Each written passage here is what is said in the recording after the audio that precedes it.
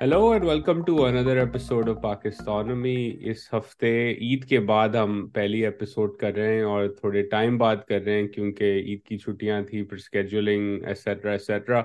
लेकिन जब ईद से मैं वापस आया और अखबार खोल के पढ़ा तो एक कंटिन्यूस स्टोरी जो पाकिस्तान में चली जा रही है वो ऑब्वियसली फिर से नज़र आई कि महंगाई में इजाफा है, week on week sensitive price index बढ़ रहा है और बिलखसूस खाने पीने की चीज़ों में महंगाई हो रही है। तो काफ़ी लोग पूछते हैं कि जी ये क्यों हो रही है, इसके इश्यूज क्या हैं, किस तरह जो है पाकिस्तान में इन चीज़ों पे इन कीमतों पे काबू पाया जा सकता है। और ऑफ कोर्स जब आप अखबार खोलते हैं तो आपको नज़र आता है कि जी मुर्गी महंगी हो गई, गोश्त महंगा हो गया, और उसकी जो है वो प्राइस फिक्स कर दी गई, लेकिन प्राइस फिक्सिंग से जो है मामलात आगे नहीं बढ़े। तो आज मैंने सोचा कि इसके ऊपर बात की जाए कि क्यों पाकिस्तान में जो है बिलखसूस मीट, पोल्ट्री एंड रेगुलर जो बीफ और मटन होता है उसकी कीमतें ऊपर क्यों जा रही हैं। तो इस पे आज हम बात करेंगे। मेरे साथ मौजूद हैं Suleman Anwar. He is entrepreneur, is an expert in the broader value chain of the dairy and agricultural industry, particularly looking at meat. Somebody जिससे मैं, जब मुझे सवाल होता है कि जी सोयाबीन रुक गया तो क्या मसला है, या चिकन की प्राइस में अभी क्या वॉलेटिलिटी क्यों आ रही है, तो मैं सुलेमान को मैसेज करता हूँ कि भाई समझाएं या डिसाइफर करें अखबार में क्या चल रहा है। तो आज सोचा कि उनको दावत दी जाए, उनसे बात की जाए इस टॉपिक के ऊपर। तो Suleman, thank you so much and welcome to Pakistan में। Thank you very much. Pleasure to be here, and I'm kind of honored कि जी ओके कहीं फंसते हैं आप तो मुझे कॉल करते हैं. I hope कि it helps. No, it always does, which is why I want to have a longer discussion with you for the podcast as well.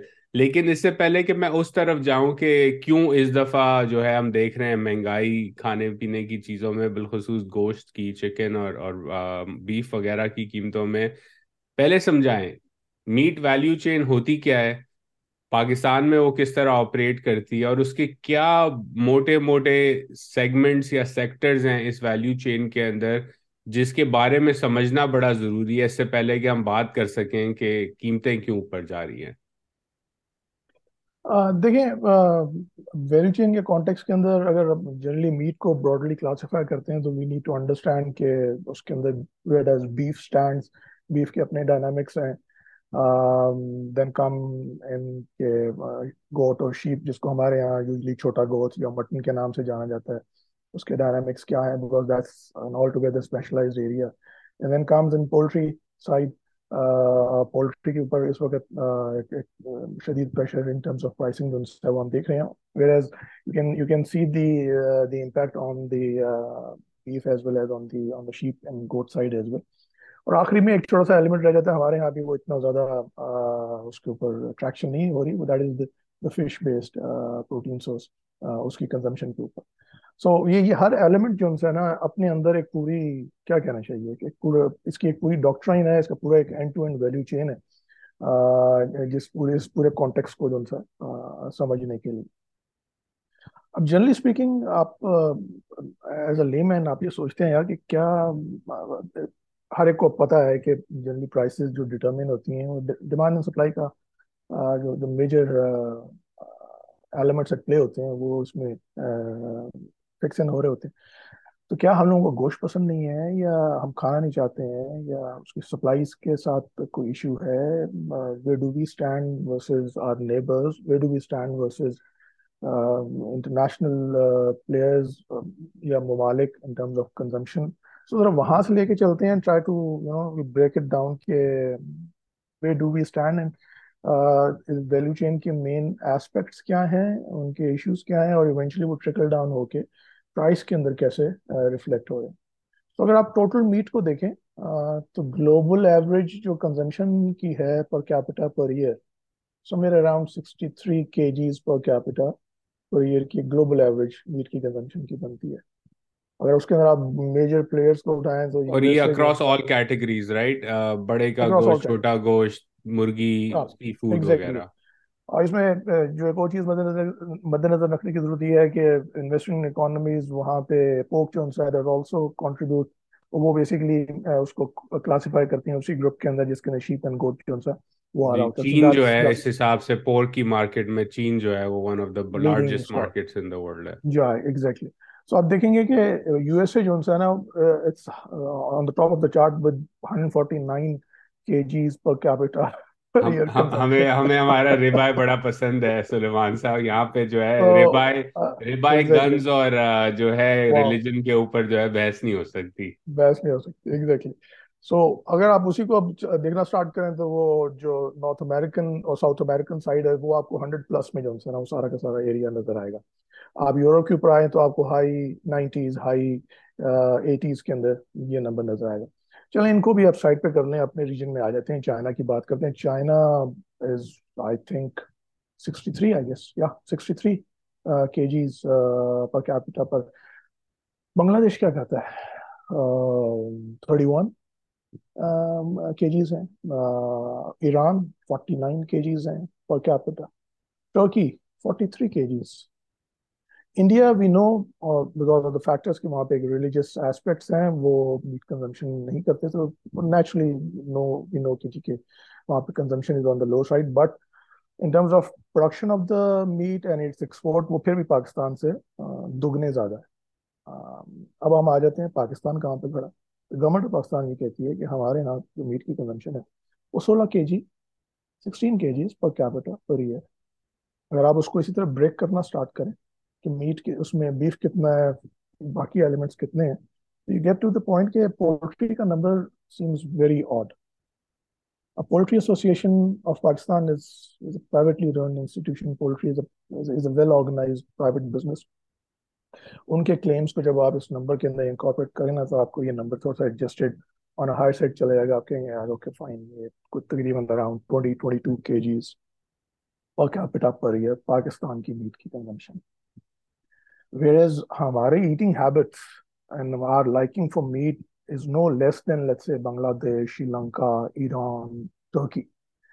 बल्कि और इसमें मैं आपको इंटरप्ट करूं, अगर एनेक्डोटली अगर किसी से बात की जाए जो यूट्यूब पे कंटेंट कंज्यूम करते हैं पाकिस्तान का, तो टॉप 3 के अंदर पाकिस्तान के फूड व्लॉग्स आते हैं। और अगर आप उन फूड व्लॉग्स को देखें तो एग्जैक्टली, उसमें गोश्त के अलावा किसी और चीज़ की तो बात ही नहीं होती। इनफैक्ट अभी मैं आप वो किसी से बातें नहीं। जोक कर रहा था, वो किसी मेरे ख्याल में गफार कबाब हाउस या कहीं गए थे सहरी पे, तो उन्होंने पूछा कि भाई यहाँ कोई वेजिटेरियन ऑप्शन भी है साइड में आपके मेन्यू पे? तो उन्होंने कहा ये क्या चीज होती है, आप कबाब हाउस आए हैं, आप कबाब खाएं। तो इट you're राइट कि वो जो नंबर है, it doesn't strike one's experience of eating in Pakistan पर से।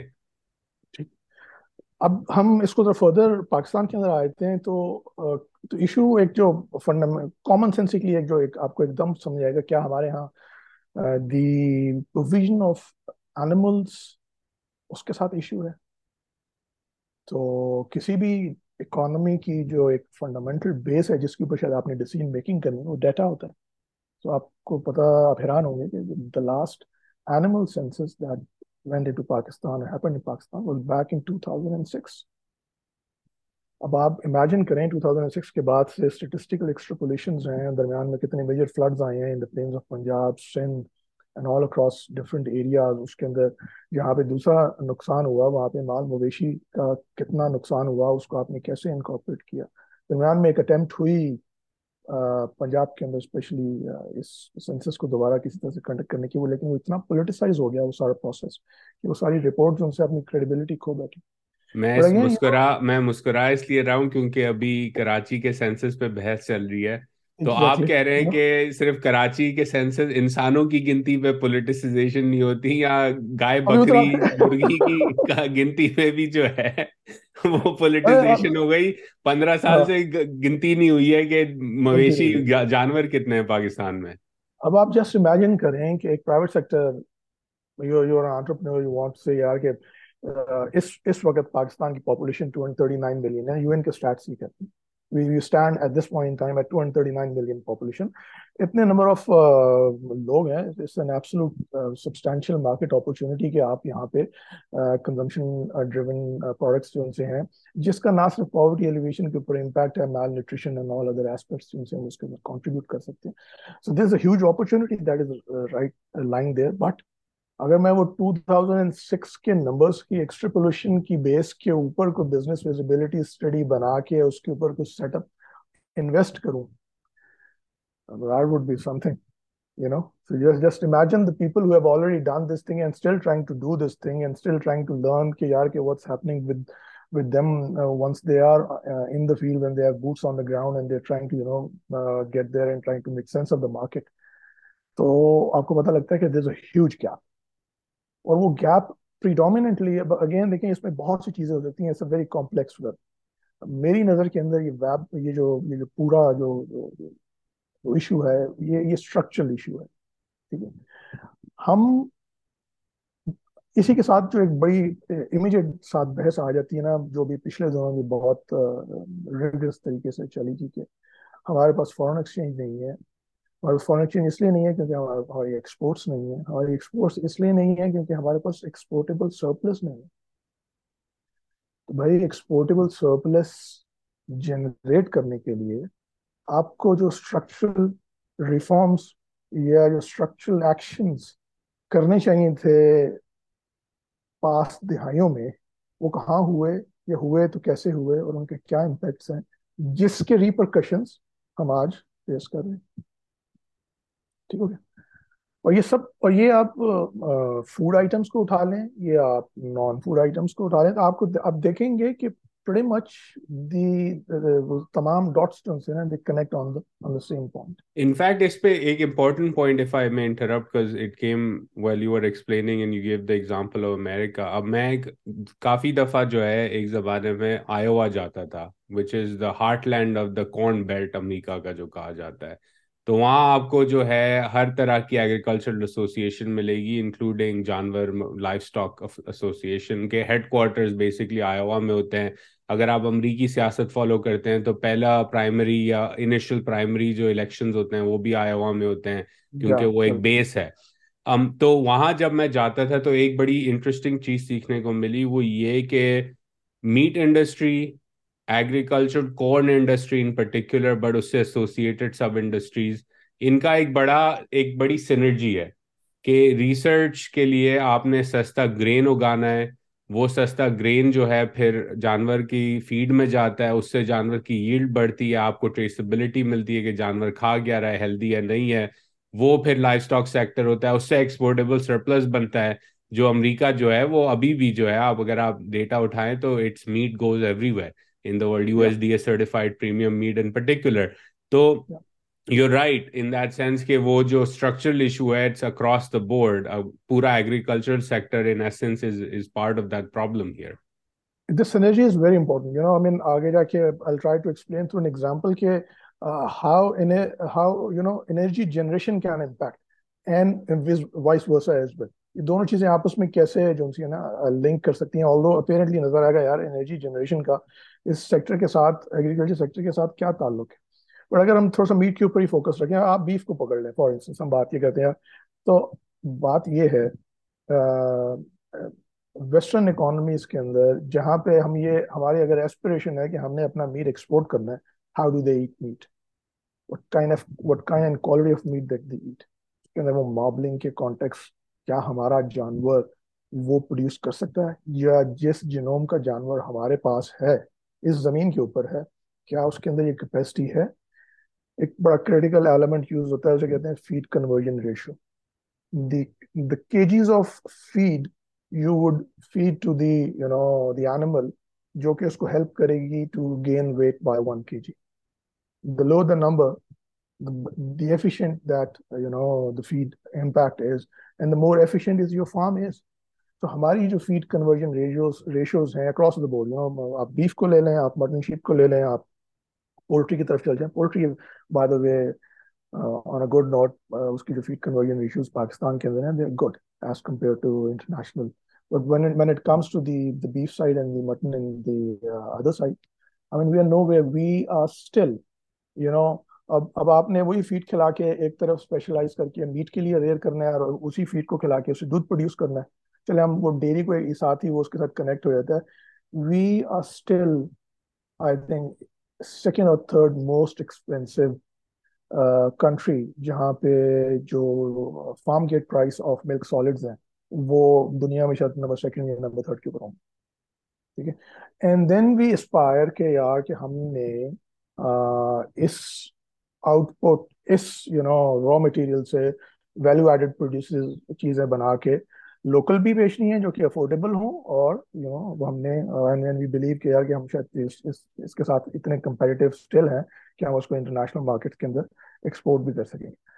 On my personal belief is, and I strongly believe in this thing, especially when it comes to food and food related items, thinking about exports or exportable surplus without addressing the current needs of your own people to an extent कि जहाँ पे आपके तमाम जो माल nutrition के aspects हैं, जो nutritional deficiency के इश्यूज हैं, and giving access to all and everywhere, सबके वो जब तक वो पूरे नहीं हो रहे, and you are just focusing on that's kind of I agree with you on that. In fact ये बात मैं इन ऑन अनदर लेवल इस पे काफी लोगों से बात कर चुका हूँ। फॉर एग्जांपल, लोग कहते हैं पाकिस्तान में जो है, even after devaluation, minimum wage अगर देखा जाए ऑफिशियल जो है, वो रीजनली competitive नहीं है in dollar terms, right? A friend of mine was having this argument or conversation with me, and I said कि ये अभी और ऊपर जाएगी minimum wage, and he was like, well, we can't be competitive। तो मैंने उसको कहा, देखो,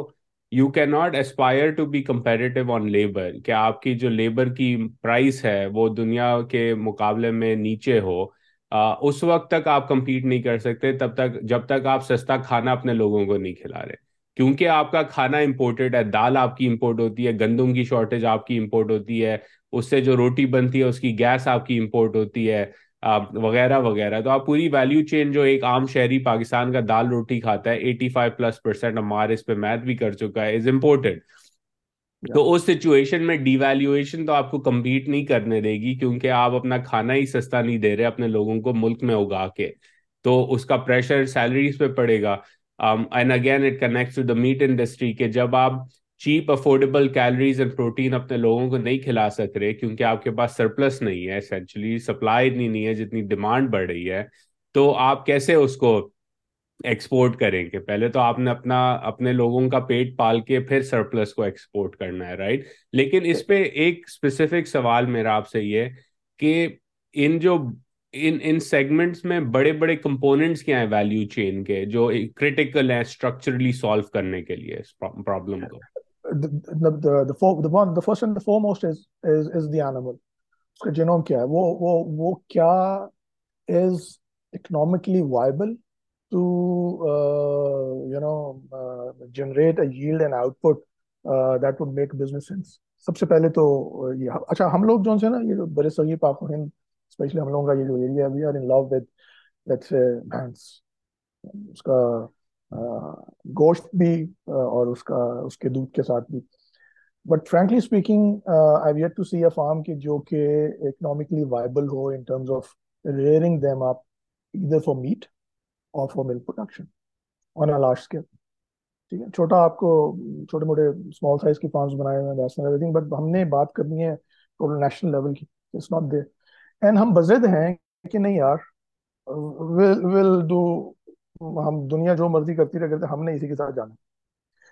then there are other breeds as well, जो कि लेट्स से काउस की तरफ आ जाए, गाँव की तरफ हम चले जाते हैं, स्टिल द सेम इशू।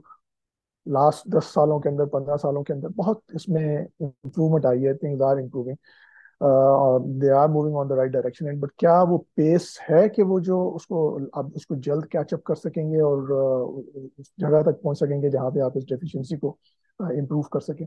तो आई आई आई डोंट थिंक वो उसमें ना आपको वो क्या कहना चाहिए, वो फोकस नजर आता है ना उसके अंदर वो स्ट्रक्चरली उन चीजों को आगे लेके चलने की कोई प्लान नजर आता है। The second element that comes in is the feed first that you are element पे, giving। Before you go to the second one, इस पे best in class globally breed कौन सी होती है? Is it the Jersey herd, is it the Texas longhorn, like which ones are the नहीं, breed? अब वो फॉर मिल्क प्रोडक्शन तो इसमें जर्सी भी है और फ्रीजियन भी है, और इस तरह की देयर कपल ऑफ अदर्स जो कि फॉर मिल्क प्रोडक्शन जो है they are very good on on meat generation specifically. एकदम वो म्यूजियम के अंदर उनका नाम इस वक्त नहीं आ रहा, but again there are genes available जिनको आप लेके और उनको प्रॉपर फीड जो सी है वो फीड करके, and then you can move towards this thing. अब वो सेकंड वो फीड एलिमेंट के ऊपर ही आ जाते हैं इमीडिएटली। अब वो जो फीड के कंपोनेंट्स हैं, अब बात वही आ गई, क्या वो जो फीड के कंपोनेंट्स हैं क्या वो आप लोकली ग्रो कर रहे हैं, या for those components you are also dependent on import options. अच्छा, वो अगर इंपोर्ट ऑप्शंस हैं फॉर द टाइम बिंग, अगर आपने उसको स्टार्ट भी करना है, तो अगर उनको सब्स्टिट्यूट करना है गोइंग फॉरवर्ड लॉन्ग रन के अंदर, तो आपके उसके ऊपर क्या प्लान्स चल रहे हैं? Again you don't see that. अब वो अगर फीड का कोई एक ऐसा कंपोनेंट है, लेट्स से वो 20% भी, जैसे सोयाबीन की हम बात कर लेते हैं, सोयाबीन मील जो सा है, पोल्ट्री के लिए ranges from 17 to 20% contribution feed के अंदर चला जाता है for different levels of feed, depending on कि वो आप मिल्किंग के लिए कर रहे हैं या फीड लॉट फार्मिंग के लिए कर रहे हैं फॉर लार्ज एनिमल। वो आपका तकरीबन 8-9%, 10% तक जो अच्छा, है ये वहां पे भी चल जाता है। समझने के लिए जरूरी है ऑडियंस के लिए कि चारा हर जानवर को एक तरह का नहीं खिलाया जाता। अगर हाँ, गाय जो है वो दूध के लिए है तो उसका खाना बड़ा डिफरेंट होगा। अगर वही जानवर जो है गोश्त के लिए उसको उगाया जा रहा है, तो लोग काफी ये भी समझते हैं कि चारा चारा होता है, लेकिन जैसे खुद लोग जो एथलेटिक में वर्कआउट वर्कआउट करते हैं उनको पता है प्री शेक अलग होता है, पोस्ट प्रोटीन शेक अलग होता है, एग्जैक्ट। वेट कटिंग के लिए अलग न्यूट्रिशन होती है। इसी तरह जानवर के लिए भी जिस तरह का आउटपुट आपको उस जानवर से चाहिए, वो आप जैसे कह रहे थे बड़ी डिफरेंट परसेंटेजेस होती है न्यूट्रिएंट्स की उसके अंदर। मैं एग्जैक्टली ये एग्जांपल देने लगा था कि अगर आपने बॉडी बिल्डिंग करनी है, आपने मास बिल्ड करना है, तो आपका जो पूरी डाइट रिजीम है वो एब्सोल्युटली चेंज होती है to gain muscle. The same exactly applies. ना सिर्फ वो ये कि वो सिर्फ डाइट रिजीम चेंज होती है टू गेन मसल, बट आपने अपने आप को एक सर्टन मेंटल फ्रेमवर्क के अंदर भी रखना होता है ताकि वो उसको वो बेनिफिट करे। हमारे यहाँ अगर आपने लार्जली जानवर को जो है वो बांध के रखा हुआ है, उसको फ्री एक्सेस टू पानी तक नहीं है, तो वो भी एक बहुत सिग्निफिकेंट फैक्टर है in terms of increasing its productivity. Although इसके ऊपर thanks to large corporates जो कि previous last 20 years के अंदर they have done splendid work on their on their own to in form of different interventions इस sector के अंदर, तो वो उसके अंदर काफी इम्प्रूवमेंट आ रही है। अब getting to the feed element, अगर आपका एक सब्सटैंशियल सम जो सा है वो is dependent on a contribution of the feed is dependent on an element which you import, और इम्पोर्ट जो सी है वो डायरेक्टली एक्सपोज्ड है to foreign exchange fluctuations. So just imagine कि आपकी जो टोटल प्लानिंग साइकिल है वो कितना एट रिस्क है in terms of fluctuation in the price. तो जब वही प्राइसेस आपने आगे पास ऑन करनी है, तो इवेंचुअली वो जो buck stops at the consumer end की, फिर वो सारा का सारा वो वहां से रिकवर होना है, और वहां पे फिर वो अगेन एक विशियस साइकिल स्टार्ट हो जाएगा। वो डिमांड भी कम होगी आपकी, इवेंचुअली वापस जाके आपके दिल बी यूनिट्स, जो कि पोल्ट्री की साइड के ऊपर हुआ कि because the whole cycle works on credit and the units are largely fragmented and small units, तो वो they get out of business because वो सस्टेन नहीं कर सकते, और वर्किंग कैपिटल की उस तरह की facilities in the current interest rate regimes तो वो बिल्कुल सस्टेनेबल नहीं है। सो वो विशेष साइकिल जो सा है वो वापस जाके सप्लाई को रिवर्सली हिट करता है। So again, you need to have the animal of the right gene structure, making sure कि उसकी yields are economically feasible. Second, जो आपका feed element है, obviously once you'll start from something, तो आपने वो देखना है कि imports क्या है, उन imports को कितने अरसे के अंदर आप substitute करके locally sourced elements के ऊपर convert करेंगे। और ये ऐसा नहीं है कि हमारे पास opportunities नहीं, और there are many opportunities, just about focus वाली बात है, और वो वही वाली बात आगे वो आप वो स्ट्रक्चरली उन चीजों को अगर लेके चलें तो आप उसको कर सकते हैं। Coming to goats and sheeps, अब आप हमारे यहाँ मवेशी पालना, छोटे मवेशी पालना, पाकिस्तान में क्रॉस पाकिस्तान केपीके हो जाए, पंजाब हो जाए, सिंध हो जाए, रूरल एरियाज के अंदर इज अ कॉमन प्रैक्टिस। अब आप देखेंगे, और उसमें भी again breeds and all other things, ये सारे वही एस्पेक्ट्स उनसे वो रोल और प्ले अभी तो करते हैं। उनका सीजन भी आ रहा है, बकरा ईद करीब है तो अब वो और तैयार। अभी बकरा ईद करीब हो रहा है। अच्छा, यहाँ पे एक थोड़ा सा डायनामिक्स जो है ना वो डिफरेंट होते हैं। यहाँ पे जो सप्लाई, ये जो production centres in terms of the areas जहाँ पे ये एनिमल्स रेज किए जाते हैं, तो वो आपको नजर आएगा कि मैप के अंदर अगर आप देखें तो सदर्न पंजाब, सिंध का एरिया है, वहाँ पे ये लार्जली ये एनिमल्स, और वो लोग आर वेरी डिवोट किस्म के ना, they know how to raise animals and they love doing this job. Oh, but they don't stay at one place. They're moving from one place to another place जहाँ पे चारा पानी नजर आया, उस हिसाब से उन्होंने अपना रेवड़ उठाया, वो बड़े बड़े रेवड़ उनके। So there was a study that was conducted by LNDD Punjab, Livestock and Dairy Development Department Punjab, and I mean amazing उसके अंदर एक इंफॉर्मेशन मतलब मुझे तो उसने चौंका दिया। अगर एक जानवर सदर्न पंजाब से लाहौर आ रहा है फॉर स्लॉटरिंग पर्पसेस, वो 8 हैंडशेक से गुजरता है, 8 व्यापारियों से गुजर के वो ट्रक और गाड़ी के अंदर वो जानवर लाहौर पहुंचेगा। वाह। और फिर लाहौर में फिर आगे फर्दर वो डिपेंडिंग ऑन कि वो किस मंडी या किस जगह के ऊपर है, वो फर्दर कितने हैंडशेक्स लेगा और वो सेल होगा। So just imagine the kind of stress the animal goes through. अब वो अगर एनिमल स्ट्रेस के अंदर है और वो पहले से ही उसकी वो जेनेटिक कैपेबिलिटी इतनी नहीं है कि उसकी यील्ड जो सी है वो मोर देन 50% हो after slaughtering the carcass carcass का उसको वेट है, और उसको फर्दर आप स्ट्रेस के अंदर डाल लें, तो अब आप उसको जब ज़िबा करके लटका के उसको वेट करेंगे और उसका जो इफेक्टिव प्राइस पर केजी निकालेंगे तो पता लगेगा वो उसमें 2,000 से ऊपर ही जाना होगा। और इसके ठीक। बारे में एक एक क्विक पॉइंट के, जो लोग अगर फॉर एग्जांपल लाहौर या कराची में रहते हैं, कराची का तो मुझे खुद मालूम है कि आप मेवाशाह कब्रिस्तान की तरफ जाएं तो लियारी एक्सप्रेसवे के नीचे वाले इलाकों में जहाँ लियारी नदी बहनी थी एक ज़माने में, वो अभी भी थोड़ी बहुत बहती है, बेसिकली सूरज का पानी है। लेकिन वहाँ अगर आप मेवाशाह के करीब वाली इंटरचेंजेस पे उन पुलों के नीचे अगर आप देखें तो आपको मवेशी मंडी नज़र आएगी, स्पेशली बकरे और उसकी दुम्बों की, प्राइमरली बकरे की। तो वहां से जो है वो फिर शहर के अंदर जो है वो जानवर जाता है, और वो आई थिंक उसमें भी 3 से 4, अगर आप किसी से आगे पूछेंगे कि भाई हैंडशेक्स कितने होते हैं कसाई तक जाने में, तो 3 से 4 आपको आराम से कहेगा कि इतने बीच में मिडिल मैन है। और वहां आप जानवरों का हाल देखेंगे तो यू विल योरसेल्फ नो कि ये कितना स्ट्रेस्ड एनिमल है। अच्छा, वो आपने एक तरफ वो 8-9 हैंडशेक्स के बाद लाहौर पहुंचा। हम लाहौर की बात करते हैं, या is one of the main metropolis. I am pretty sure it will more less the same case in other metropolis as well. अच्छा, उसके बाद आपने इसको स्लॉटर करने के लिए बाय लॉ रिक्वायरमेंट है कि वो पेमको से करना है। So there is one slaughtering house, वो आपने वहीं से करवाना है। अच्छा, एंड अब आप क्या पाकिस्तान में या लाहौर के अंदर इर्द गिर्द में और स्लॉट बहुत से स्लॉटिंग हाउसेज हैं, वो एक्सपोर्ट पर्पसेस के लिए बिल्ड हैं, एक्सेस कैपेसिटी है, but they are not authorised by the government. They have the license के लिए कि वो पब्लिक कंजम्पशन के लिए जो गोट या शीप जो स्लॉटर या एनिमल स्लॉटर हो रहे हैं, they are allowed to do that. अच्छा, ये लाहौर में इन्फोर्स होता है बाय द वे कि नहीं? क्योंकि कराची में तो नहीं इन्फोर्स होता। ये वैसे ही इन्फोर्स होता है जैसे पूरे पाकिस्तान में हर चीज इन्फोर्स होती okay, I just wanted to make sure कि लाहौर में कुछ अलग काम, क्योंकि थोड़ा एडवांस होता है लाहौर इन चीजों में कभी कभार। लेकिन कराची में तो कोई कोई मजाल है कि ये चीज इन्फोर्स हो कभी? है। नहीं सर, वो एक that's an unfortunate part.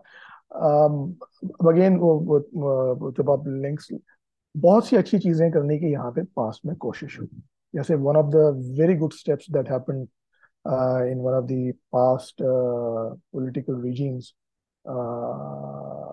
I don't remember the exact year, but उन्होंने एक मिनिमम पैस्चराइजेशन लॉ पास किया, डेयरी की तरफ इसी से डायरेक्टली कनेक्ट हुआ। उन्होंने कहा कि सिटी की सबर्ब्स के अंदर दूध ओनली वही सेल होगा जो पैस्चराइज्ड हो एट मिनिमम स्टैंडर्ड। ठीक है। Now this is the norm across the board global. Pakistan शायद दुनिया के चंद उन ममालिक के अंदर है आज भी जहाँ पे हम दूध उस तरह कंज्यूम करते हैं जैसे लार्जली कंज्यूम किया जाता है, कि वो गवाला दूध लेके आया, घर में लाया, पतीली को चूल्हे पे रखा, उसको बॉयल किया, मलाई को अलग किया और बाकी दूध को इस्तेमाल किया। दुनिया में 99.99% ऐसा नहीं होता। दूध प्रॉपर, अगेन अगेन वो स्ट्रक्चरल चीजें हैं ना, गवर्नमेंट ने उसको उसको प्रॉपरली ऑर्गेनाइज किया हुआ है। आप हम ये कहते हैं कि इसके ऊपर एक आर्गुमेंट ये आता है, यार ये हम बहुत फ्रेगमेंटेड है। ठीक है ना। सो जब तक कंसोलिडेशन नहीं होगी ये काम जो उनसे है वो वर्कआउट नहीं होगा, इसकी इकोनॉमिक सेंस नहीं बनेगी। और my personal belief in this context is के हमें कंसोलिडेशन को we have to look at it very very carefully, because this is something that can fire back even worse what happening at this point in time. We have to work something on a hub and spoke model kind of a thing, where we identify the production centers, वो goats and sheep की rearing के related हों, वो हमने pasture milk को pasteurise करने के हिसाब से वो प्रोडक्शन सेंटर्स आइडेंटिफाई किए हुए हैं। हम उन प्रोडक्शन सेंटर्स की इन माय ओपिनियन हम वहाँ पे उन उन हब्स की कैपेसिटी बिल्ड करें, उनके साथ डिस्ट्रीब्यूशन नेटवर्क्स जो उनसे हैं वो असाइन करें, और वो डिस्ट्रीब्यूशन नेटवर्क्स इंश्योर करें कि वो जो जो पूरी वैल्यू चेन है वो प्रॉपरली ऑर्गेनाइज्ड है, ट्रेसेबिलिटी के एस्पेक्ट्स हैं, टेम्परेचर कंट्रोल लॉजिस्टिक्स उसके अंदर वर्क कर रही है। बाय द वे, स्टैंडर्ड्स ये कहते हैं कि आपने इधर जानवर को ज़िबा किया, और आप the moment you do that आप उसको ड्राई करने के लिए 4 डिग्री सेंटीग्रेड के रूम के अंदर लटका दें। इधर आपने दूध को मिल्क किया from the animal, you store it in the tank at 4 degree centigrade, और उसके बाद thermal shock until the point of consumption नहीं आना चाहिए। अब आप जस्ट जस्ट एक ये ग्लोबल स्टैंडर्ड है, इस ठीक पे है। ग्लोबल स्टैंडर्ड पे एक चीज मैं किसी से पूछ रहा था, he was a retail, they were a retail expert here in the US, तो बात चल रही थी तो उन्होंने कहा, have you ever wondered why the milk section in any supermarket anywhere in the world is always in the back? And I was, I don't know, इसलिए क्योंकि लोग वो चाहते हैं कि लोग पूरा देख के जो है स्टोर देख के दूध खरीदें। उन्होंने कहा नहीं, ये वजह नहीं है। वजह यह है कि मिनिमाइज करने के लिए travel time from the truck to the refrigerator, you keep it at the closest level of the loading dock, क्योंकि लोडिंग पीछे की साइड पे होती है सुपरमार्केट की, तो वहां ही ट्रक डॉक करती है, उसी ट्रॉली पे उसको डाला जाता है, and within 50 feet there is the refrigerator in the back of the store for the milk. और उससे आगे वो जाते नहीं है, क्योंकि that's the quickest time you can make sure कि उसकी चिलिंग इफेक्ट जो है उस पर वॉलेटिलिटी ना आए। Exactly exactly. अब थोड़ा सा अब जरा इसको जरा लिंक करें कि हमारी मार्केट के अंदर मिल्क से रिलेटेड क्या ऑप्शंस अवेलेबल हैं other than the loose milk that is there. तो आपको नजर आएगा वो टेट्रा 7 लेट पैकेजिंग है। वो 7 लेट पैकेजिंग क्यों है हमारे यहाँ, और क्यों हमारे यहाँ पैस्चराइज नहीं है? तो आपको ये समझ में आना स्टार्ट हो जाएगा, यार वो मसला ये है कि हमारे यहाँ चूंकि एनर्जी के इश्यूज हैं, हमारे यहाँ चूंकि facilities temperature control logistics related नहीं है, हम 4 डिग्री सेंटीग्रेड की वैल्यू चेन फ्रॉम फार्म जहाँ से फार्मर ने दूध को मिल्क किया है टू द कंज्यूमर हम ये मेंटेन नहीं कर सकते।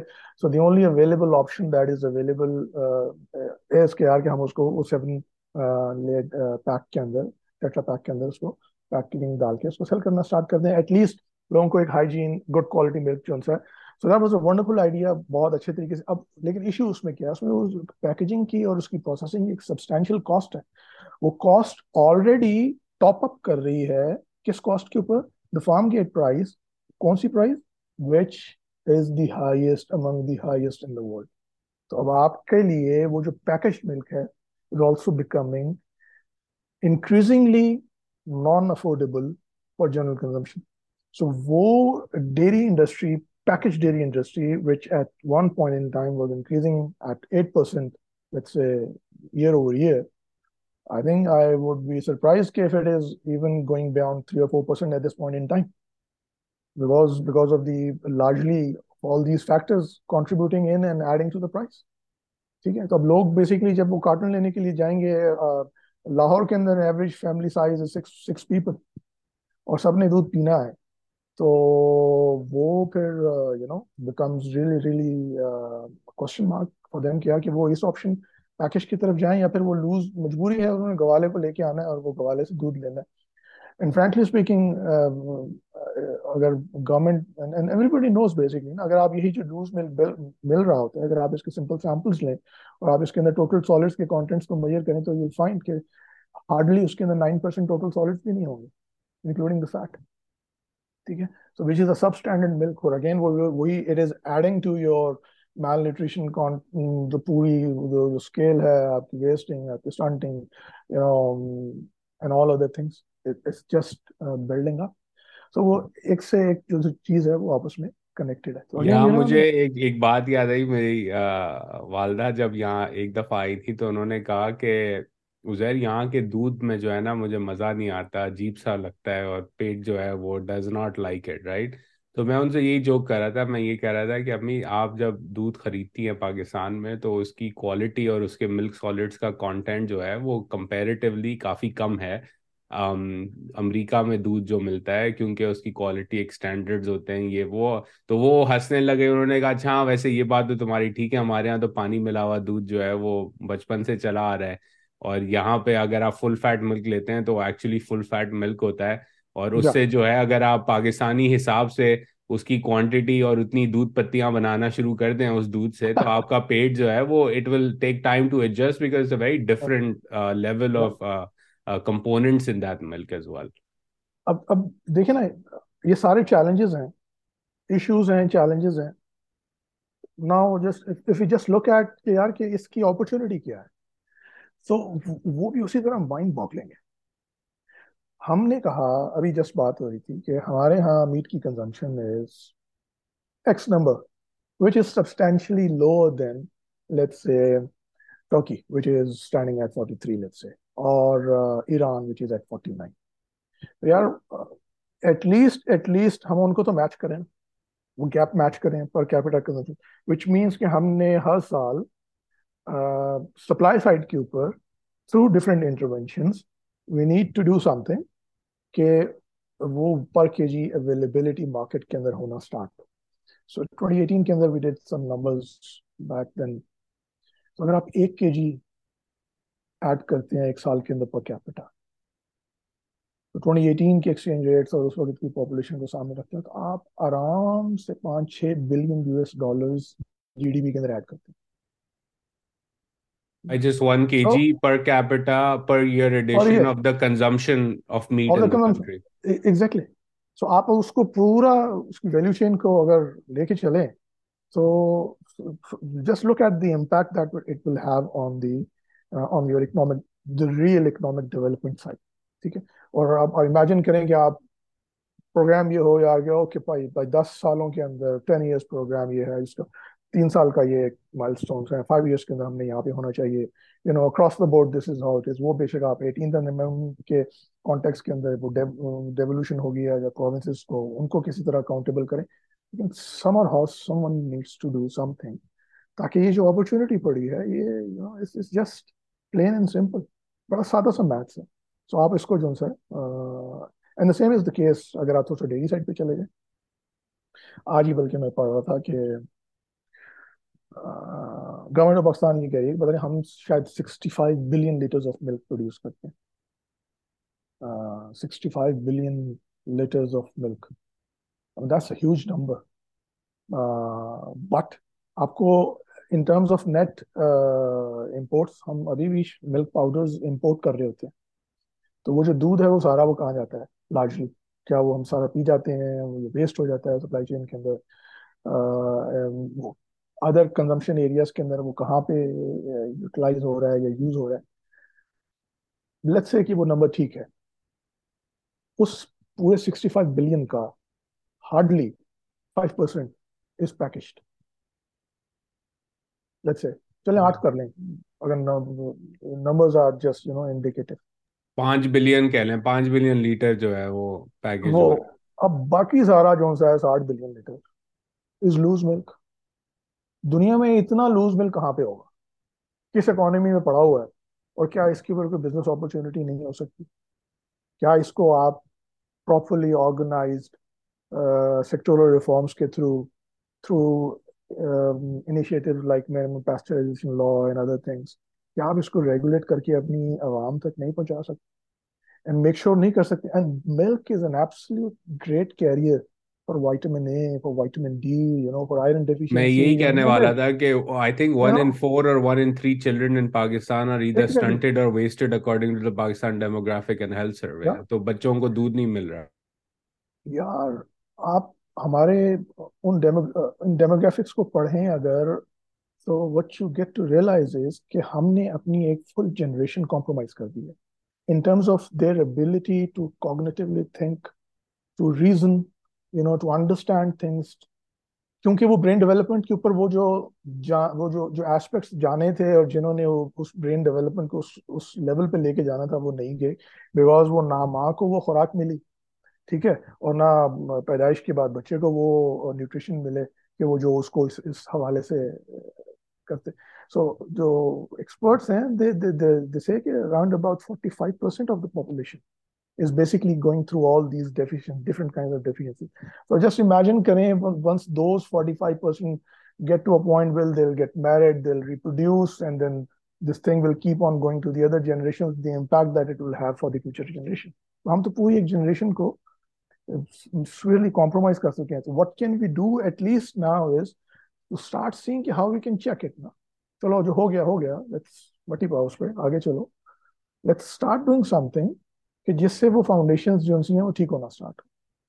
सो इसलिए यार वो बड़ी इंपॉर्टेंट चीज आ जाती है कि you make sure you hold yourself accountable who you are electing as your electable members. I mean, this is not a political debate, but again, they are the people that you are sending to for legislation. Their role is to make sure that those structural reforms are there, those processes are there, those systems are there. ठीक है. LNDD का ये काम नहीं है कि उसमें जाके आर्टिफिशियल इंसेमिनेशन करवानी है, फॉर इंस्टेंस. गवर्नमेंट डिपार्टमेंट का ये काम नहीं है. उसका काम ये है कि उसने इस चीज को किस तरह से किस लेवल तक इंसेंटिवाइज करना है, कब तक करना है, कैसे करना है, कैसे क्या रिसोर्सेज प्रोवाइड करने हैं, सो एज के प्राइवेट सेक्टर लेट्स से और प्राइवेट पब्लिक पार्टनरशिप के different engagements they start to come in, and हमारी जो ब्रीड्स हैं वो एग्रेसिव बेसिस के ऊपर उस लेवल पे जाना स्टार्ट करें जहाँ पे यील्ड्स जो सी हैं वो इकोनॉमिकली वायबल बनना स्टार्ट हो. मैं आपको अपना एक एग्जांपल देता हूँ सलमान भाई, personal on a different topic. अभी मैं इस वीकेंड जो है सोच रहा था कि I want get a new stove top in my home. पुराना वाला है, गैस का है, कभी चलता ही नहीं, चलता, मजा नहीं आता. तो वो पॉलिसी वाली बात जो आपने की वो इतनी इंपॉर्टेंट है कि because over here climate change के ऊपर बिल्स पास किए गए वॉशिंगटन के अंदर, यूएस गवर्नमेंट ने इन्फ्लेशन रिडक्शन एक्ट वगैरह वगैरह. The idea is to promote more in efficient climate friendly things that people consume, right? So stovetops, obviously, if you follow that sector, gas stovetop is 40% efficient. It's a waste of energy. उससे fumes होती हैं, health risks वगैरह वगैरह. तो अब incentives हैं कि अगर आप अपग्रेड कर रहे हैं अपनी रेंज तो आप इंडक्शन वाली लें, which is the highest highly efficient. 85+% या 80+% एफिशिएंसी पे वो चलता है, using electricity for heating things and cooking basically. Government ने जबरदस्ती नहीं की मेरे घर में घुस के कि आप ये निकालें और ये करें और इस पे बैन लगा दिया, उस पे नहीं. नहीं, उन्होंने कहा कि अगर आप कोई नई चीज ले रहे हैं तो उस पे इंडक्शन वाले पे आपको टैक्स रिबेट्स हैं, इंसेंटिव्स हैं, मैन्युफैक्चरर के लिए भी हैं, आपके अपने एज अ हाउस होल्ड भी हैं. तो ऑटोमेटिकली जब आप देखते हैं और लेने जाते हैं तो आपको बताते हैं कि भाई इस वाली चीज पे ये इंसेंटिव है, इस वाली चीज पे अब इंसेंटिव नहीं मिल रहा. आप नई चीज ले रहे हो तो आप सोच के ले लो कि आपने क्या लेना है. That's policy, right? कि एज अ एग्जैक्टली. कंज्यूमर मुझे किसी ने आगे सर पे डंडा नहीं मारा कि उजैर इंडक्शन वाली चीज देख जाके. मैंने सिर्फ अपनी एक डिसीजन ली, इकोनॉमिक डिसीजन, कि मैं जब चीज खरीदने जा रहा हूं तो मुझे सामने वाला जो सेलर है, सेल्स पर्सन है, वो खुद कह रहा है, या ऑनलाइन मैं रिसर्च कर रहा हूं तो ब्लॉग्स कह रहे हैं कि भाई ये इंसेंटिव अब आ चुका है इस चीज के ऊपर, ये एफिशिएंट भी है लॉन्ग टर्म में आपके लिए. थोड़े से ज्यादा पैसे होंगे इस वक्त के लिए लेकिन वो आपको वापस मिल जाएंगे क्योंकि इस पे रिबेट्स हैं. तो that's how policy operates. Exactly सब कुछ हो सकता. अभी जस्ट कल की एग्जांपल है, आई थिंक अबार नहीं पोस्ट किया हुआ था. हमारे यहाँ land reform, sorry, land mafia and all those things, लोगों को सारी इन्वेस्टमेंट जो है प्रॉपर्टी के अंदर की हुई है.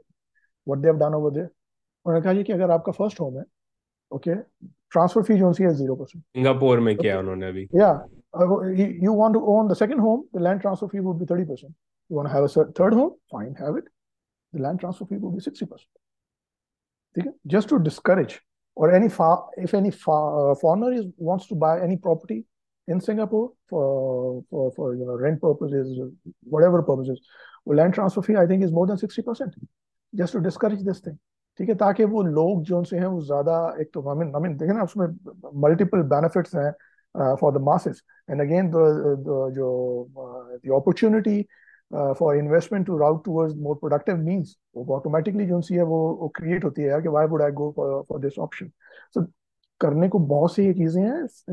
हमें कहीं पे, एक तो हमें पता नहीं, मुझे ये लगता है, I can be wrong in this thing, हमें ये लगता है कि यार कि हमें एक ये बहुत शौक है कि we want to do things our own.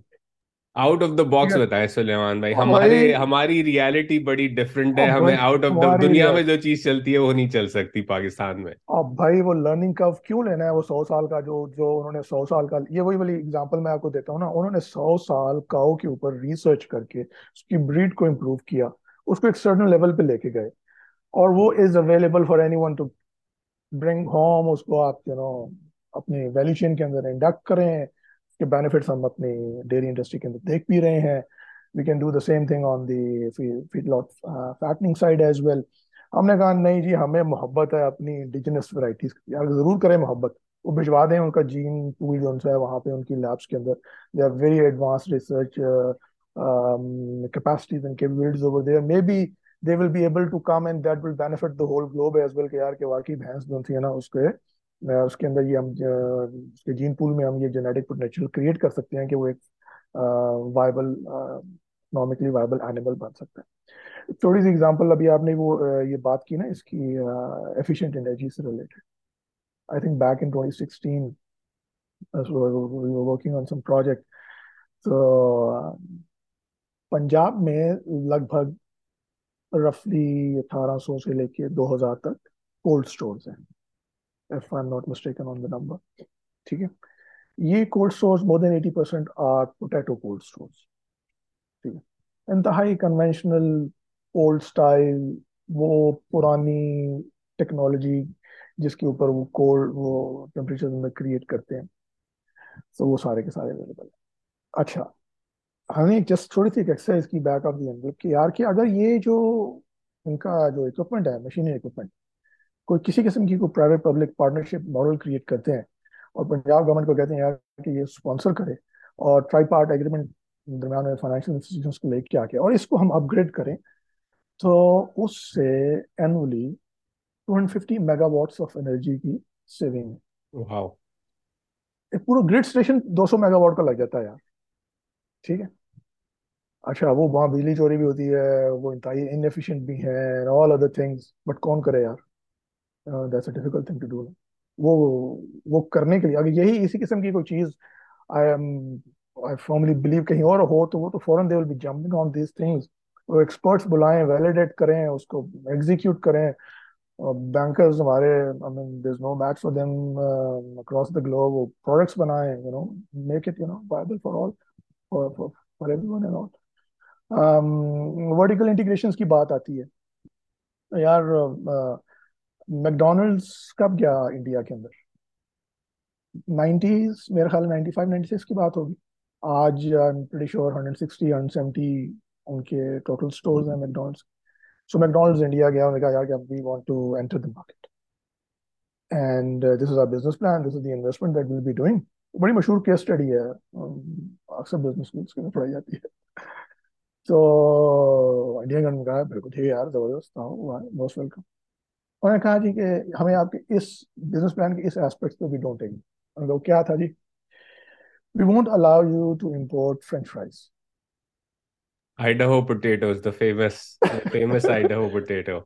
ये उन्होंने कहा पेप्सी जी का हम, भी वैसे, पेप्सी के साथ भी यही हुआ था। मैं आ रहा उन्होंने हूँ भी उधर, पंजाब में, हाँ हाँ जाए उस तरफ मैं ही आ रहा जाए, हूँ, मैं मैं कह आ रहा मैं कहा हूँ। याद दिलाऊं आपको, पेप्सी भी मशहूर केस स्टडी है इसमें।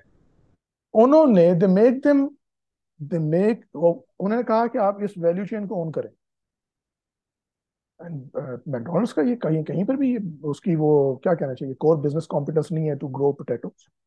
ठीक है, उन्होंने कहा कि in 10 years time, if I remember correctly, आपने अपनी टोटल इंपोर्ट्स को, हम आपको इजाजत देंगे, इतना कोटा है आप हर साल इंपोर्ट करेंगे, और वो डिक्रीजिंग रेट के ऊपर है। और इवेंचुअली जो सा है वो पोटैटो सारा का सारा आप लोकल मार्केट से सोर्स कर रहे होंगे, जिसको नॉर्मल टर्म में हम कहते हैं इंडस्ट्रियल पोटैटो। सो आज इंडिया के अंदर I am pretty sure they are self sufficient in producing industrial tomato. और उसी की बेस के ऊपर वो ना सिर्फ मैकडोनल्ड्स बल्कि बड़े बड़े वैल्यू चेन्स काम कर रही हैं।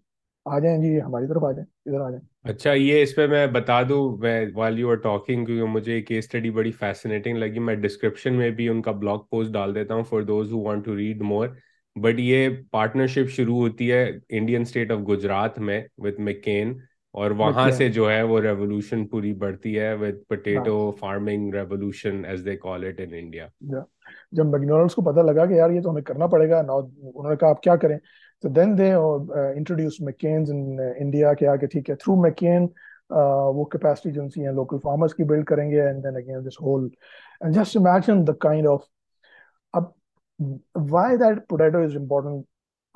हम हमारा जो आलू होता है ये क्यों नहीं उसके लिए चल सकता, ये लोगों को समझना चाहिए। ये वही देखें, वाली बात है ना, डिग्री डिग्री होती है, आलू आलू नहीं होता आलू आलू में आलू भी। आलू नहीं होता। इसी तरह, अच्छा ये चलें इसको साथ, अब जस्ट टू एजुकेट पीपल, मेरा एक फार्म है, मेरे पास 500 जानवर है, मैं दूध बेचता हूँ मुख्तलिफ प्रोसेसेस पे। मेरी जनरल अजम्पशन लोगों की ये है कि लोग, वो कंपनी मुझसे दूध खरीद के लेके जाती है, वो कंपनी मुझसे दूध नहीं खरीद के लेके जाती, वो मुझसे दूध के अंदर जो टोटल सॉलिड होते हैं वो खरीद के लेके जाती है। तो दूध के अंदर तकरीबन 13% सॉलिड्स होते हैं, रेस्ट इज ऑल पानी। ठीक है। तो मैं अपने दूध में जितना मर्जी पानी डाल दूं, वो कोई फर्क नहीं पड़ता, अगर उसमें वो 13 सॉलिड्स होंगे तो वो दूध मुझसे लेंगे और उसी हिसाब से मुझे पेमेंट करेंगे। आलू for french fries purposes need to have total solids of more than 21%। हमारा जो लोकल आलू है, उसके अंदर ये परसेंटेज करीब भी नहीं। You know, gradually we are getting there, लेकिन वो ग्रेजुअली का लेवल मैं आपको बताना चाह की कोशिश करना चाह रहा हूँ। हमारे यहाँ आलू इस पिछले साल कोई 10 मिलियन टन्स प्रोड्यूस हुआ। This is a huge number. वो हम कहाँ इस्तेमाल करते हैं? वो हम इस्तेमाल करते हैं सर, आलू गोश्त के अंदर, गोश्त आलू के अंदर, आलू गोभी के अंदर, थिंग्स लाइक दिस। या घर के अंदर जो हमारे यहाँ जो कन्वेंशनल फ्राइज बनते हैं, वो जो बिल्कुल ही आलू की एक टिक्कियां बना देते हैं आलू फ्रेंच की फ्राई टिक्कियाँ की बना वजह। देते हैं। कम इन पेप्सी, और उन्होंने इसी किस्म की एक इंटरवेंशन स्टार्ट की। उनका स्नैक्स का बिजनेस प्लान लॉन्च था और उन्होंने सक्सेसफुली उसको इंट्रोड्यूस कराया। आई मीन अगेन, बट एक, अब 10 मिलियन केजीज ऑफ पोटैटो के में सिर्फ एक कॉरपोरेशन का कितना का शेयर हो सकता है? You know, so the opportunity for them, for this thing to flourish, वो सोली अब हर चीज के अंदर, वो सिर्फ और सिर्फ वो एक प्राइवेट सेक्टर की कॉर्पोरेट आके, लार्ज एमएनसी आके वो करे। ये कब तक करेंगे आप? या कब तक आप उसके ऊपर बैठे रहेंगे? जब तक आप खुद स्ट्रक्चरली उसकी बैक पे ना खड़े हो, in terms of making sure, who is making sure कि यार कि वो जो एमएनसी जो कॉन्ट्रैक्ट कर रही है with the farmer in terms of making making him grow that very specific breed of potato, in case the फसल goes bad, who would be responsible for it? Crop उसके इंश्योरेंस सामने कौन तो देगा? क्रॉप इंश्योरेंस कौन देगा उसको? वो कॉन्ट्रेक्चुअल ओनरशिप्स जो उनकी हैं उसको, if there are any issues with the contract, उसको कौन प्रोटेक्ट करेगा? On the other side of the border, pretty much that is there, वहां पर भी इश्यूज होंगे, ये लेकिन बात सलमान भाई, मेरी एक दोस्त से बात हुई जो खुद उसकी कुछ एग्रीकल्चर लिंकेजेस हैं खानदान के तौर पे। तो मैं उससे हमेशा ये पूछता था कि यार क्यों इतनी इतनी ज़मीनें हैं, इन्वेस्टमेंट रिटर्न भी तुम्हारा जेन्युइनली जो है उस ज़मीन से over the lifetime has been phenomenal without any major capital investment. So imagine what the potential is if you actually made it robustly efficient, right? And he was like, "यार देखो, paper पे बड़ा अच्छा plan बन सकता है, financing की भी बात हो सकती है, मार्जिन भी बढ़ सकते हैं, यील्ड भी बढ़ सकते हैं। उस दिन का एंड में जो मसला है ना वो टू फोल्ड है। वन, कॉन्ट्रैक्ट एनफोर्समेंट नहीं है रूरल पाकिस्तान में, ये सिंध की बात कर रहा था। टू, प्रॉपर्टी राइट्स नहीं है। ठीक है। तो अब जब प्रॉपर्टी राइट्स फुली सिक्योर नहीं है तो कोलैटरल के तौर पे जमीन इस्तेमाल नहीं हो सकती, मीनिंग कैपिटल मैं उस पर रेज नहीं कर सकता क्योंकि वो एक मसला आ जाएगा। और अगर मैं कर भी लूं और परसों कोई मसला होता है कॉन्ट्रैक्ट एनफोर्समेंट पे या नेबर डिस्प्यूट होता है या कुछ और हो जाता है, there is no way for me. या मैं तो 25 साल कोर्ट में फंस जाऊंगा, तो मैं क्यों बिल्कुल जो है वो रोला डालूं इस काम के अंदर। Exactly, and there the policy comes in, जो हम बार बार जिक्र कर रहे हैं, स्ट्रक्चरल रिफॉर्म्स, जो जो स्ट्रक्चरल पिलर्स अवेलेबल होने चाहिए to make sure that I am safeguarded, my interest are safeguarded, because I am, मैं वो एक लोकल एंटरप्रेन्योर हूँ या मैं लोकल फार्मर हूँ, I am taking a risk in going towards this direction on something कि यार कि मेरी government institution is at my back and they will take care of me if things go west. ठीक है। So opportunities again, you know, I mean immense immense. बात हम कर रहे थे पोल्ट्री की फीड के अंदर, हमने जिक्र किया इम्पोर्टेड एस्पेक्ट्स जो उनसे हैं या इम्पोर्टेड फैक्टर्स जो उनसे हैं, सोयाबीन मील उसमें एक मेजर चीज है, एक सिग्निफिकेंट पोर्शन है, वो डॉलर एक्सचेंज रेट पे इम्पैक्ट करता है, हम लोग फंस जाते हैं। अच्छा, क्या हो सकता है जी इसका सब्स्टिट्यूट? कुछ ना कुछ तो होना चाहिए ना, दुनिया ऐसे तो नहीं बैठी, सारी दुनिया के अंदर हो रहा। हमारे यहाँ corn is the only crop which is growing like anything. This last year was the first year जब उन्होंने 10 मिलियन टन्स का बेंचमार्क जो है क्रॉस किया। वो ना सिर्फ वो वॉल्यूम इंक्रीज कर रहे हैं, बल्कि वो every year they are increasing the yield age. और हम विच सुनते मीन्स कि नहीं है वो कॉर्न में जो है वो कि जी मिनिमम सपोर्ट प्राइस लग गई और फलाना हो गया, होर्डिंग हो गई, कुछ नहीं, बड़ी आराम से वो इंडस्ट्री चलती है। वो चल रही है challenges, but again, I mean, there used to be one major player corn की प्रोसेसिंग के ऊपर. there are couple furthers just in line coming up. अच्छे प्लेयर्स आ रहे हैं मार्केट के अंदर कि वो उसका मार्केट शेयर लेंगे. होपफुली उसके अंदर competitiveness बढ़ेगी, अच्छी प्रोडक्ट्स अवेलेबल है. एक बड़ा इंटरेस्टिंग प्रोडक्ट है. Product is ethanol. सो अगर ड्राई मिलिंग की जाए for corn, which is increasing in availability year after year. अगर आप उसकी ड्राई मिलिंग करते हैं और ड्राई मिलिंग से आप उसका फ्यूल ग्रेड एथेनॉल बनाते हैं या फार्मा ग्रेड एथेनॉल बनाते हैं, इसकी 100% sales at this point in time are exportable. Pre sold contracts होते हैं. This is a pretty good market. बहुत इंटरनेशनल डिमांड है.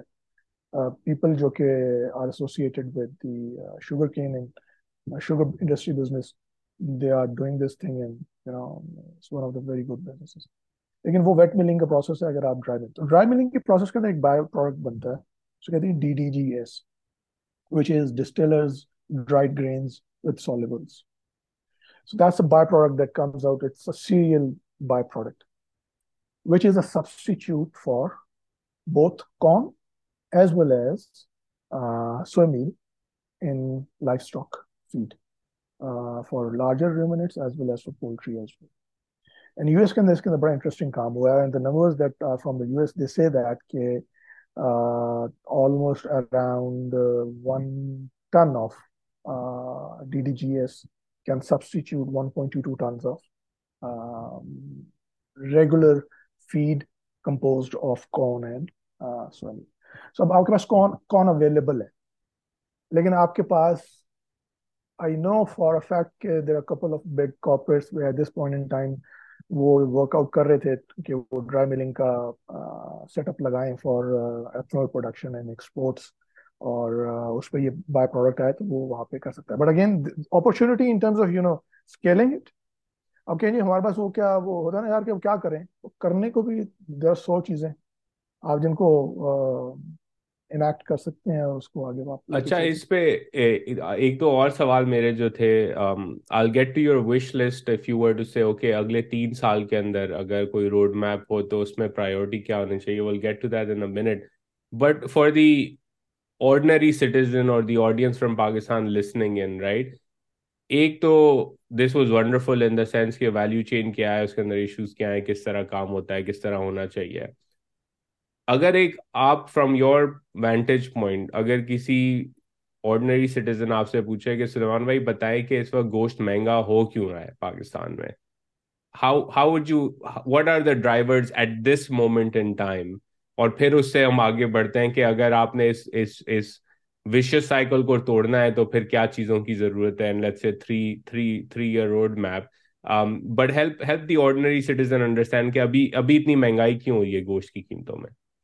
और उसकी सादी सी वजह है, तो एक तो गोश्त अवेलेबल, जानवर अवेलेबल नहीं है to be available for slaughter, ताकि वो मार्केट तक, रिटेल तक पहुंच सके. और जो अवेलेबल है उसकी यील्ड उतनी नहीं है कि वो अगेन नॉर्मल स्मॉल एनिमल की यील्ड अगर 50% से ज्यादा आ रही है तो उसका मतलब ये है कि आप you would be able to make some money out of that. तो वो डायरेक्टली जो है ना उसके साथ वो कोरिलेट कर रहा है. और सेकेंड एस्पेक्ट ये है कि उसने जो उस जानवर को खिलाना है for to get to a point के जहाँ पे उसको स्लॉटर करके लेके आए, वो कॉस्ट जो सी है वो is too much, is getting high because of the dollar depreciation over day. क्योंकि अब बात हमने कही कि बहुत से कंपोनेंट्स ऐसे हैं जो कि हमें इंपोर्ट करने पड़ते हैं, जो फीड और प्रोसेस इसका आपने प्रोसेस शुरू में. में कहा भी था कि एक लिंक है एनर्जी के साथ, तो एनर्जी के साथ क्या इज आउटपुट ऑफ फीड और समथिंग एल्स. या अब देखें, वो जो टोटल पूरा प्रोसेस है जिसके अंदर आपने वो ड्राई मिलिंग करके उस फीड को बनाना है, उसके बाद आपने उन जानवरों को किसी शेड में रखना है. जैसे जो एक्सक्यूज मी पोल्ट्री जो है वो कंट्रोल शेड होता है. ठीक है, उसके अंदर एक सर्टेन टेम्परेचर आपने मेंटेन करना होता है. That is all generated through energy. So वो एनर्जी की अगर यूनिट प्राइस जो है ये month over month substantially increase करी, तो आपके ओवरहेड्स ऑटोमेटिकली जो है उसके अंदर वो फैक्टर्स कंट्रीब्यूट कर रहे हैं. So you just can not pinpoint on one thing. आप उसमें एनर्जी को इनडायरेक्टली लेके आ सकते हैं, डायरेक्टली आप उसमें फीड कॉस्ट को लेके आ सकते हैं. एंड अगेन डायरेक्टली आपने उस जानवर को लेके आना है, उसकी अवेलेबिलिटी को लेके आना है, और उसकी टाइप को लेके आना ओके, तो ये ऐसा नहीं है कि कोई साजिश हो रही है, ये सैलाब की वजह से भी शॉक आया मार्केट के अंदर, फिर एनर्जी, डिप्रिसिएशन ऑफ करेंसी, बहुत सारे इश्यूज हैं इसके अंदर जो कि लिंक्ड हैं। एंड अगेन, मैं इसलिए आपसे ये सवाल पूछ रहा था कि ये जो एक 9 PM के बुलेटिन में खबर चलाई जाती है कि कमिश्नर साहब ने प्राइस फिक्स कर दी और इससे मसला हल हो जाएगा और होर्डर्स को पकड़ लिया, ये वो वाला मसला है ही नहीं। है। आपने ना बड़ा अच्छा क्वेश्चन ये किया। मैं इस तरफ आना भी चाह रहा था। लोगों को जो फंडामेंटल चीज है ना, वो समझने की जरूरत है। Number one, there is no quick fix. Number two, to understand why we are here. We are not here just कि हमने आज आंख खोली और हम यहाँ पहुंच गए। This was in the making for last 30 years, 35 years. ठीक है। आज इसको हम, जिसके ये क्या कहना चाहिए, हम रेमिफिकेशंस जो हैं उनको हम भुगत रहे हैं। ठीक है। सो बी, अगेन वही बात आई, बी वेरी श्योर कि जो आप अपना कॉन्स्टिट्यूशनल राइट है in terms of who you are bringing, और ये जो हम लोगों ने अपने आप को एसोसिएट कर दिया हुआ ना विद एक्स और वाई, और फिर हम जस्ट डाई हार्ड बन गए। सारे इंसान हैं यार, नो वन इज फरिश्ता। Just make sure that you are sending people for a purpose, and make sure that that purpose is being fulfilled. And if it's not being fulfilled, they should not be coming back again. That, अगर हमारी कौम लोगों का पढ़े लिखे, हमारी जेन Z जो है ना, is not about to come into the mainstream. That's the only thing that they need to keep in mind, in my view. ठीक है ना। अगर ये एक दो साइकिल्स इस तरह के चलें तो आप देखेंगे कि there will be huge improvement। ठीक है। हर जगह आ रहा होता है, आप वो ट्विटर फीड्स के अंदर भी पढ़ रहे हैं हर जगह, यार वो गवर्नमेंट का ये काम नहीं है कि वो प्राइस फिक्स कर दे, वो कर दे, ये कर दे। भाई ठीक है, नहीं है गवर्नमेंट का ये काम प्राइस फिक्स कर दे, और क्या करे। आप जरा दूसरी साइड पे देखें, क्या करे गवर्नमेंट। वो फंस गए हैं, अब बेचारे हैं, उन्होंने आवाम को रिलीफ भी देना है। अब हम ये कहें जी कि इस पॉइंट ऑफ टाइम के ऊपर आप, I am a strong believer in open market economy. ठीक है, बिल्कुल ऐसे ही होना चाहिए। मार्केट जो सी है वो अपनी प्राइसेस डिटरमिन करें, फॉरेन एक्सचेंज हो या लोकल प्राइसेस हो, ये मार्केट का काम। But that needs to be carefully seen in an environment that we are working, in the environment we are living in. इस पॉइंट ऑफ टाइम के ऊपर आप एकदम उसको ओपन कर देंगे तो that would be disastrous. So आपको वो, frankly speaking, I mean I love Manmohan Singh, और आई मीन जिस बंदे ने जिस खूबसूरती के साथ ये बैलेंसिंग एक्ट प्ले किया for the neighbouring country, I think that's an example for others to learn from. And I think वहाँ भी द बिग थिंग वाज के कॉन्टिन्यूटी हुई, Yeah. प्लान बड़े रोबस्ट थे। मुझे जो एक मज़े की बात लगती है वो ये कि अगर आप 2014 से पहले का डिबेट उठा के देखें, तो one of the most vociferous opponents of liberalisation of retail and commerce in India was the BJP. लेकिन 2014 में जब नरेंद्र हाँ। मोदी की हुकूमत आती है, तो थोड़ा शोर हुआ, थोड़ी अनसर्टेनिटी हुई कि ये किस तरफ जाएंगे। लेकिन हम्म। उनके ही दौर के अंदर वॉलमार्ट ने $17 अरब की इन्वेस्टमेंट की into Flipkart in India's e commerce sector. और इमेजिन। पॉलिसी वॉलेटिलिटी ऊपर नीचे चली, लेकिन वो जो पाथ टू लिबरलाइजेशन था ये कॉमर्स का, कंटिन्यू होगा। वो हाँ। कंटिन्यू हुआ। थोड़ी सी चेंजेस आई, थोड़ा सा उनको पुशबैक भी मिला पॉलिटिकली। हाँ। लेकिन बीजेपी ने भी कहा कि यार हम ऑपोजिशन में थे तो एक पोजीशन थी, लेकिन ये चीज़ हम्म। बेहतर है। और अगर $17 अरब की इन्वेस्टमेंट आ रही है और वैल्यू चेन में लॉजिस्टिक्स में इन्वेस्टमेंट हो रही है by the biggest player in the world in retail, तो ये बात या, अच्छी है हमारी हमारी मीशत के लिए। आई मीन देखिए ना, नेशनल इंटरेस्ट है ना, दे आर वन। बेशक जो मर्जी पॉलिटिकल डिफरेंसेस है यार, यहाँ पर भी 100 पॉलिटिकल डिफरेंसेस हो, व्हाट सो व्हाट। ठीक है, उसको बैठो, उसको रिजॉल्व करो। बट जो फंडामेंटल्स हैं, स्टॉप प्लेइंग ऑन दैट यार। मतलब कि this, I think, I mean frankly speaking, issue अब ये है कि वन ऑफ माय हॉबीज ना, काफी अर्से से, वो ये है कि मैं मुख्तलिफ स्टोर्स में जब भी हम जाते हैं ना, तो मैं भी कोशिश करता हूँ, जैसे अल्फता भी चले गए, यहाँ पे जो है वो जो जलालसंस भी देख लिया, मेट्रो भी चले। So I am categorically actually seeing a shift down of consumers moving from upscale retail shops to places like metros, जहाँ पे उनको bulk discounts and affordable और private labels उनसे उनकी access to उनसे उनको मिल रही हो। And you can clearly see, आप जस्ट जाते हो, एक जस्ट एक हैव अ लुक अराउंड के यार कि कौन किस किस्म के लोग ऐसे हैं. The kind of people that have started coming, they were basically, they belong to somewhere else a couple of months back. So this is happening, and this is happening really fast. And उसके ऊपर जो top up ये है कि you don't see any short term, let's say कि यार कि कोई इसमें कोई रिलीफ आएगा या कुछ चीजें जो सी कोई पॉजिटिव की तरफ या बेहतरी की तरफ जाएंगे. I don't see that. So that's but इसके quite अंदर convincing. एक चीज जहां ऑब्वियसली हम अगर स्केल ऑफ प्रॉब्लम्स की बात करें इस पॉडकास्ट पे, I think we touched on so many sectors. I would argue, if you disagree please correct me, agriculture actually is the not least complicated is the wrong word, has the lowest or the shortest gestation period for transformation, right? क्योंकि अगर आपने crop cycle उगानी है तो एक साल के अंदर अगर आप सही काम करें फार्मर्स के साथ मिलके तो अगले साल आपको उसका आउटपुट ऑलरेडी नजर आने लग जाता है. बिल्कुल. And then it's a instead of a vicious cycle, it's a positive cycle that can No. reinforce itself. So if I would then ask you to say कि यार इलेक्शंस आ रहे हैं, you made this point a couple of times on the podcast as well, कि send people for a purpose.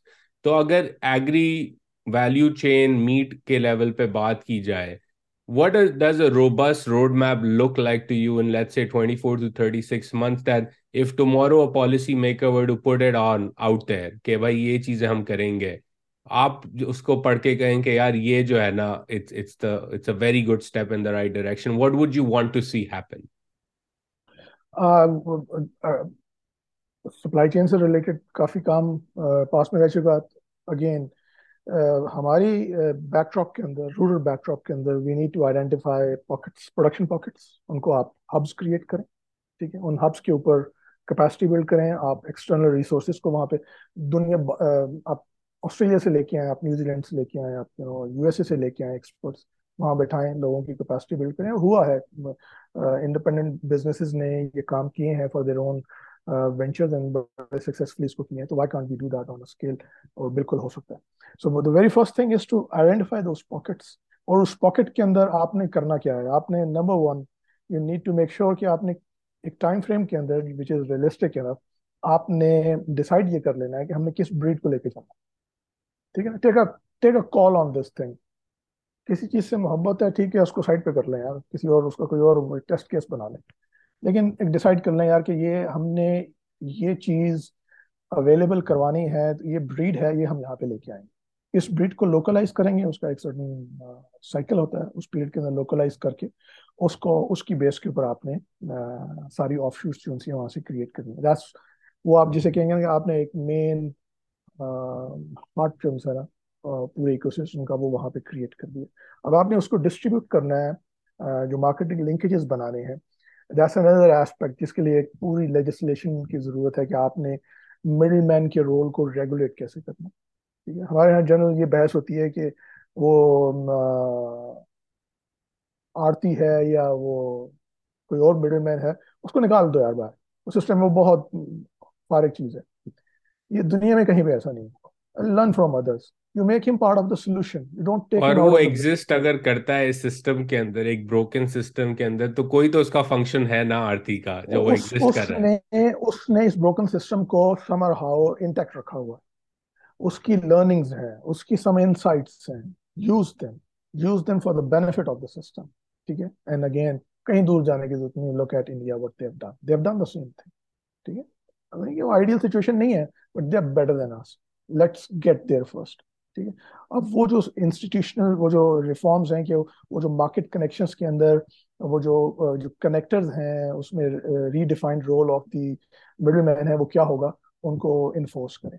ठीक है, और उस enforcement के बाद उन डिस्ट्रीब्यूशन सेंटर से रिटेल्स तक आपने वो चीज़ें कैसे एक्सेसिबल बनानी है, उन वो सारी चीज़ों को प्रोसेस के अंदर लेके. ये सिंपल सादी सप्लाई चेन है. ठीक है, लेकिन इसके ऊपर जो कैपिटल एक्सपेंडिचर है सारा का सारा, वो गवर्नमेंट की रिस्पॉन्सिबिलिटी है. मेकिंग श्योर के वो तमाम facilities and all other things are there. ठीक है, आपको शुरू के अंदर इन चीज़ों को सब्सिडाइज करना पड़ेगा. You have to set aside a substantial sum, but that would pay you off in 5 years time. ठीक है, that will certainly pay you off. Agriculture के अंदर थोड़ा सा पे बैक जो would be on the longer side, but eventually जब scale बढ़ेगा, उसका जो इम्पैक्ट आना स्टार्ट होगा, तो you will see the benefits coming out of this whole thing. So ये वो एक ब्रीफ सा खाका मेरे जहन के अंदर बनता है, जो हमारे यहाँ एक बहुत खूबसूरत स्ट्रक्चर बन सकता है ऑफ हब एंड स्पोक, जिसको हम पूरे मुल्क के अंदर, वो आप hub and spoke of pasteurisation centres हैं, ऑफ शीप रेयरिंग है या गोट रेयरिंग है. By the way, there's a professor, Dr. Afzal Rashid from US, Lahore.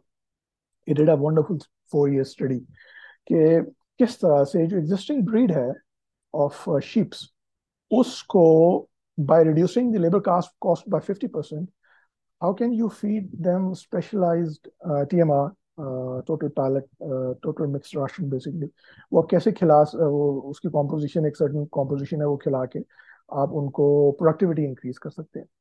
इस किस्म के, I mean people can take the lead from them.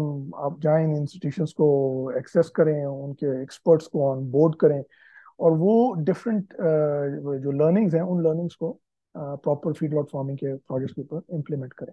So you know, people are there, things are there, places are there, just need to connect them, put them on one, let's say, geographical area.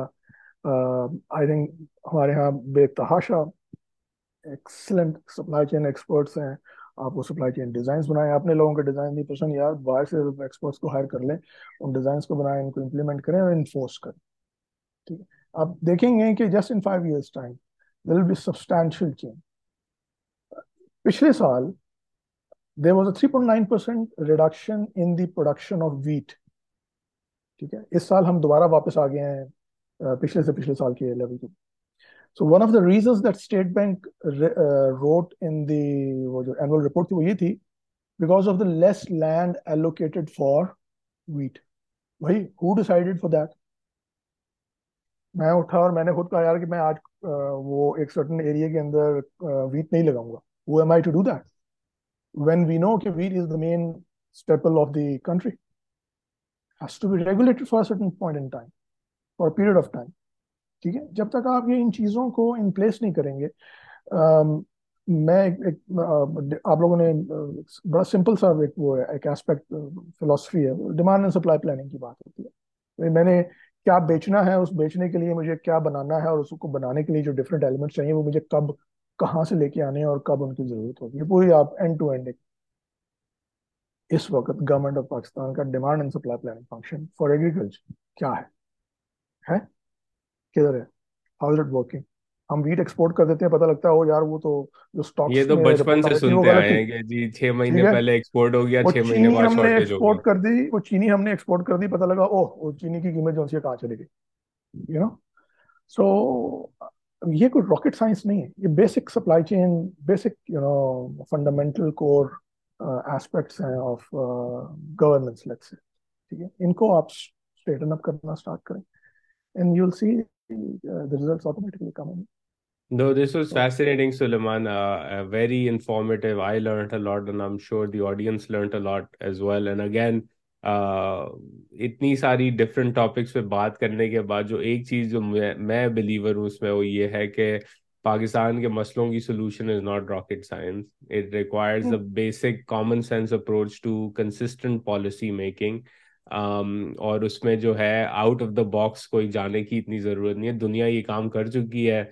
Agricultural modernisation East Asian economies ने भी कर लिया है, waste ने भी कर लिया है, इंडिया भी कर रहा है, बांग्लादेश भी कर रहा है. It's not super complicated. You just have to have a willingness to execute. Before I let you go, I always ask my guests, what are 2 or 3 books you would recommend to the audience? That's interesting one. Lately मैंने doctor Amjad Saqib की किताब खत्म की, 4 आदमी.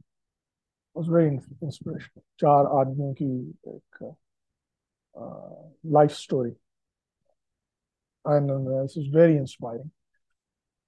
बड़े अरसे बाद उर्दू की किताब एक पढ़ी, लेकिन बहुत मजा आया. अच्छा, एक किताब है getting things done by, I think David Allen की है शायद, I guess. This is kind of a personal and work management system, एक मैं कहूँगा बाइबल है. This is something that I on regular basis keep on referring back. बड़े अरसे से दिस अनदर बुक जो कि मेरी फेवरेट लिस्ट के अंदर शामिल हुई है. आजकल वो ज्यादा मुझे याद आ रही है जब से वो नेटफ्लिक्स का सीजन देखा ना, मैं डिप्लोमैट। तो वो मुझे आजकल मजीद ज्यादा याद आती है। वो उसका नाम है डिप्लोमेसी, हेनरी किसिंजर की किताब। काफी मोटी बुक है और इट्स एन एक्सीलेंट रीड। तो और ये है इस पर। His latest book on leadership is on my list. I need to read it. अच्छा, क्या नाम है उसका? I think it's called On Leadership. I'll WhatsApp you the अच्छा। link on Amazon. It's basically the leaders he's worked with over his career. He's taken, I okay. think, Anwar al Sadat hai uske andar, do teen aur, I think Lee Kuan Yew is part of that as well. And he sort अच्छा। of explained why, in his view, they were really solid, great leaders, and people should learn from their experiences. So it's on my list. I haven't gotten to it yet. But diplomacy is definitely a must read. अगर किसी ने हाँ। Westphalian nation की diplomacy से चलते चलते modern era तक आना है और एक किताब में बात समझनी है कि दुनिया चलती जबरदस्त। कैसे है और कैसे बनाई हाँ। गई है, जी मगरिब जी। ने कैसे बनाई है, तो वो किताब आप पढ़ लें, आपको जो है वो पूरा का यू पूरा समझ आ जाएगा. you'll understand why they are dominating. Exactly. So, Suleiman, thank you so much for your time. This was wonderful. सही है जी। Appreciate the insights and again hope कि कोई अच्छा रोड मैप आए. होप कि ये चीज़ें जो पोटेंशियल हैं पाकिस्तान के अंदर वो सॉल्व हों. Because I think the agri modernization value chain investments are the most efficient path towards development, particularly in rural Pakistan. And I think it's good for the economy, it's good for the people, it's good for nutrition as we talk. So really, really appreciate you explaining all of this to us today. Thank you. I hope I was able to make some sense. Thank you very much for having me.